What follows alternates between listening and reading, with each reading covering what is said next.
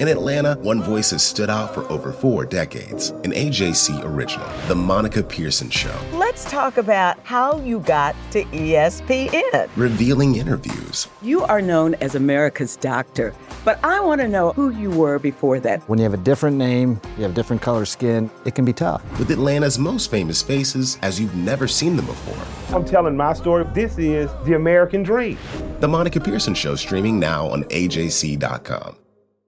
The AJC's trusted veteran political voices, Greg Bluestein, Patricia Murphy, Tia Mitchell, and Bill Nighet, are the essential source for Georgia politics. The Atlanta Journal-Constitution's Politically Georgia. Sign up for the newsletter, download the podcast, subscribe to the AJC. Hey everybody, this is Doug Robertson of the Atlanta Journal-Constitution with another edition of the Southern Fried Soccer podcast. As always, you can follow me on Twitter at Doug Robertson AJC, on Facebook at Atlanta United News Now, and I hope that you will consider subscribing to the Atlanta Journal-Constitution. I want to thank you for the questions you sent to me this week. I'm going to answer the couple that were sent in just a bit. But first, let's recap last night's game between Atlanta United and Seattle, which ended with a 1-1 draw in the beautiful Emerald City. A penalty kick from Joseph Martinez in the 86th minute earned the point for the Five Stripes. His goal, his second this season, negated a goal allowed from a corner kick in the game's 6th minute for Seattle. The penalty kick was created because Brooks Lennon was tackled late by Brad Smith in the box.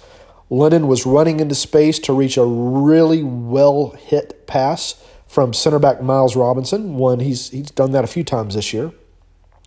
It was a bit of redemption for Lennon because he was beaten by his man, Raul Ruidiaz, on Seattle's corner kick in the 6th minute that led to its opening goal. It was another little bit of late magic for Atlanta United to secure a positive result. You'll, of course, remember that last week Marcelino Moreno scored in the 94th minute, or the 4th minute of stoppage time, for Atlanta United to earn a 1-0 win against Montreal last week. And just as in that game, Martinez's goal against Seattle was a team's second shot on goal. Atlanta United finished with 10 shots and 63% of the possession. Both teams only put 2 shots on goal. Seattle was pinned back for most of the game. Part of that was because they didn't need to score again because they scored so early in the 6th minute, and part of it was Atlanta United dominating possession. The next step for Atlanta United is turning that possession into creating chances and scoring opportunities. That was something Gabriel Heinze, Brad Guzan, and Joseph Martinez noted after the match. As Martinez said in English, he really does speak English very, very well and should be applauded for that, for learning it, I should say. Possession doesn't win games. Creating chances and scoring wins games. And that's kind of the next step for Atlanta United, because it created, from its 63% possession, it created just 8 chances. Seattle created 7, and it only had the ball for 30-something% of the game. So it's got to improve, because right now you could argue Atlanta United's results aren't sustainable. To keep waiting late to either win or draw games, to not creating shots on goal from these opportunities, it's not going to be sustainable, I don't think. And people get mad at me on Twitter for talking about shots and shots on goal. But you can't win if you don't score, and you can't score unless you put a shot on goal. It's pretty simple. Joseph Martinez was used a lot last night to come back to the ball with Moreno or Lopez moving forward. I understand the tactic of having the forward drop back and try to pull a center back with him and create space. But right now, defenses don't really have to worry about Moreno or Lopez. They're not bona fide goal scorers. Joseph is the only bona fide goal scorer on the team. To have him dropping deep, pulling him away from goal and pulling him away from a chance at scoring, to me, is a misuse of him. He's got to be the guy around the goal. He's the fox in the box, so to speak. So I'm curious if Heinze continues to use him that way. Because to me, it doesn't make a lot of sense based upon his talents. He can create. I know he can create. Some of you, I assume, who are Joseph Martinez fans or fans of Venezuela's national team were aggravated with me on Twitter for saying that and pointing out, well, he does that for Venezuela. And that's fine that he does that for Venezuela. But this isn't Venezuela. This is Atlanta United. He is the team's only bona fide goal scorer. Venezuela has several bona fide goal scorers. So he can play that role, that playmaking role. Atlanta United, that's not what they need him to do, in my opinion. They need him to score, and score a lot. Just as he did from 2017 through 2019. That's why he has, I think, less than 10 assists and more than 80 goals now. It's because that's what he does. I'm not saying that he can't do it. I'm saying that he shouldn't do it. He should be the guy in the box to score. He's a fantastic player. But that's what they need him to do. Going through some of the other stats from the game, Atlanta United 10 shots, Seattle 7, both 2 shots on goal. Atlanta United with 5 shots from inside the box, Seattle with 6. Atlanta United with 5 shots from outside the box, 9 open crosses to Seattle 7. Seattle won more duels than Atlanta United, but that doesn't really matter a whole lot. João Paulo with 6 chances created, so 6 of Seattle's 7 from the one player. Brooks Lennon again led Atlanta United with 4 chances created. Franco Ibarra led the team with 6 tackles and tied for 4 fouls conceded. Marcelino Moreno won 4 fouls that led Atlanta United. Atlanta United will now host Nashville next Saturday at 3:30, which is the same time as the Champions League game. I don't know why Major League Soccer decided to do that, but they did. I'll be curious if the game gets moved this week. I doubt it. In the past, when this has happened, Atlanta United has played the Champions League game on the Halo board. They can't do that this time because they're going on concurrently. So there you go. It stinks for soccer fans, but that's just kind of the way it is. So I only got 2 questions this week, or 3 questions, and 2 of them were the same. So this will be a shorter podcast than usual, I guess, because the games are kind of following a familiar formula, so the questions have already been asked and answered. But on to the questions. We have an open roster spot after parting ways with Lisandro Lopez, and my prayers and thoughts go out to Lisandro and his family after the death of his father.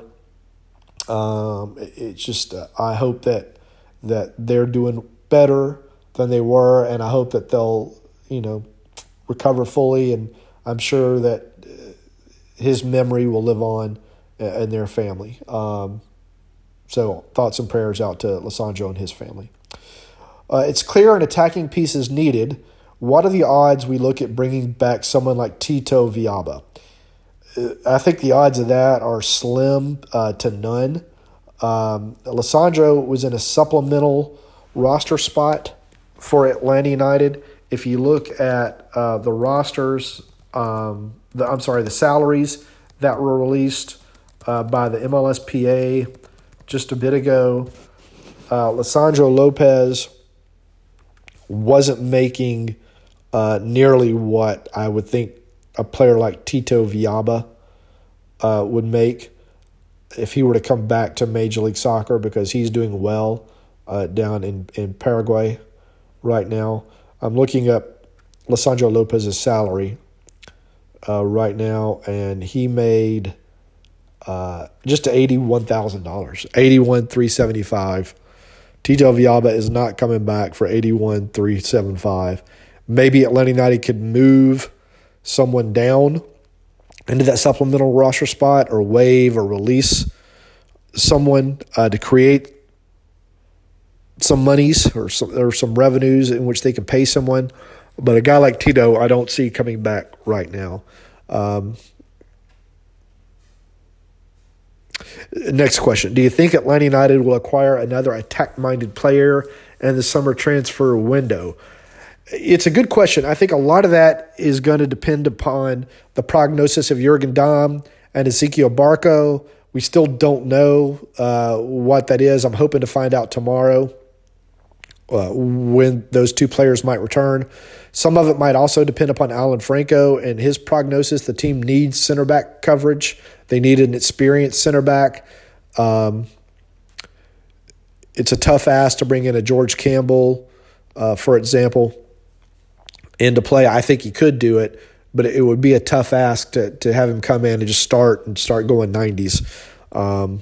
So I think a lot is going to depend upon that. A lot of you are wanting a playmaking midfielder. That's supposed to be Barco. If he comes back, and again, after the Nashville game, Atlanta United won't play again for 3 more weeks because of the FIFA mandated window.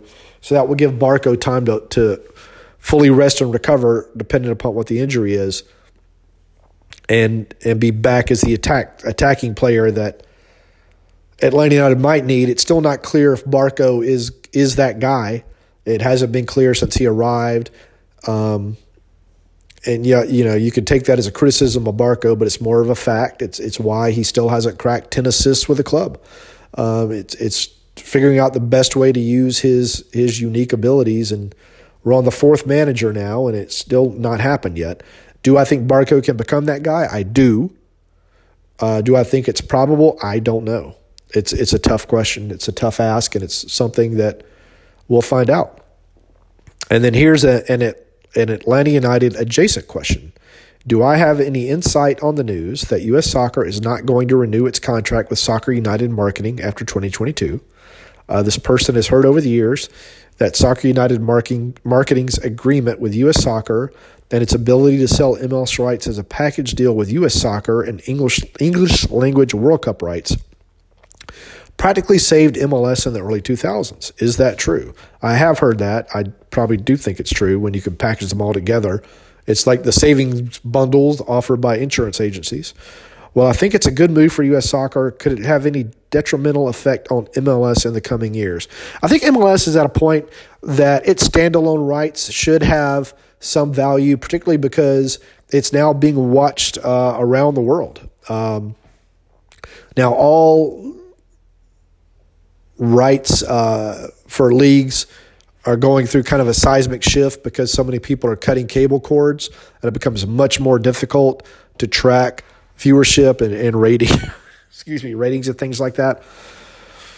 But the MLS TV rights deal comes up, in 2023, I think, for next year, or I'm sorry, in 2 years. So we should start getting some leaks of information about that soon and how it's going, depending upon how it's going. And now the last point I want to make, and this has been pretty funny on Twitter to track, and the reactions have been outstanding. But just taking a break from Atlanta United. So Manchester City won the Premier League, which they should. They spend more money than anyone else in the Premier League on players. And it's been shown time and time again throughout most sports, the teams that spend the most money are going to be the teams that win the titles or compete for the titles. There are a few exceptions. Leicester, did it. The Premier. Liverpool has done it in the Premier League without spending more money than everybody else. So I tweeted out in response to someone else's tweet that I respect Pep Guardiola, but I'm not impressed. He's Manchester City's manager, simply because the team has spent $1 billion on players. And if Guardiola is, the world's greatest tactician and the world's greatest player manager, why does Manchester City have to spend $1 billion to prove that? They should be able to spend a lot less and prove that. That's not a knock on Guardiola. I mean, he's taking advantage of the situation, as he should. Manchester City plays beautiful football, which they should, because they spend the money. I just want to see Guardiola do it, and I've said this about Mourinho too, at a team with finite resources. Do it at a West Brom. Do it at an Arsenal. Come to MLS and do it, where you have severely limited resources compared to other teams. Go to AC Milan and do it. That to me would prove that he is the world's greatest manager. It's not a knock on him. It's really a knock on owners that will spend whatever he wants. Manchester City plays beautiful football. Pep Guardiola is an excellent manager, but I'll be truly impressed if he can do it at a team with finite resources. It's the same, and I've used this bar in other sports for other managers. I've done it for Phil Jackson in the NBA. Do it with a team that doesn't have a Michael Jordan or a Shaq or a Kobe. Do it there, and I'll be impressed. Got my respect, but I'm not impressed, and it's that simple. And the fact that people think that Pep thinks my opinion matters is also hilarious. He could give two craps about my opinion, rightfully so. I'm a nobody in the world of soccer journalism. So I find the reactions really, really funny. But there, let's settle that. Anyway, this has been another edition of the Southern Fried Soccer Podcast. Atlanta United, a 1-1 draw with Seattle, a well-deserved 1-1 draw with Seattle. The team is 2-2-2 this season. We'll host Nashville, a tough out, another unbeaten team in Major League Soccer this season after it knocked off Austin 1-0 last night in its game.